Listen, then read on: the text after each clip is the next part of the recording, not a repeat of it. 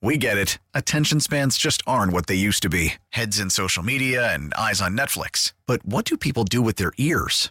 Well, for one, they're listening to audio. Americans spend 4.4 hours with audio every day. Oh, and you want the proof? Well, you just sat through this ad that's now approaching 30 seconds. What could you say to a potential customer in 30 seconds? Let Odyssey put together a media plan tailor-made for your unique marketing needs. Advertise with Odyssey. Visit ads.odyssey.com.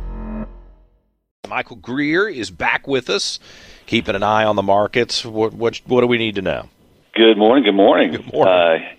So you have two sides of this. One, the markets are very happy right now. Especially the Nasdaq and the more speculative side of the markets, they are loving that the Fed is finally yesterday came out and said, hey, we have some deflationary stuff going on, and we look like we're slowly coming to the end of this, but.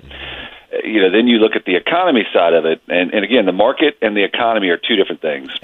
Reality, hear that. That's really important to pay attention. It is, and the biggest thing I want people to know is that if you are a trader, this is a great opportunity. If you are somebody who is able to watch it, get in, get out, make some money, take profits from here. If you're a balanced buy and hold.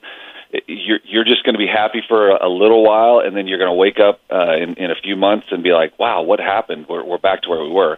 You look at Dallas Fed. They came out yesterday and said the factory activity has slumped for the 9th consecutive month in a row.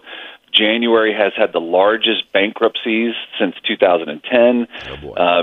There's all this stuff economically that we are in we're on the edge.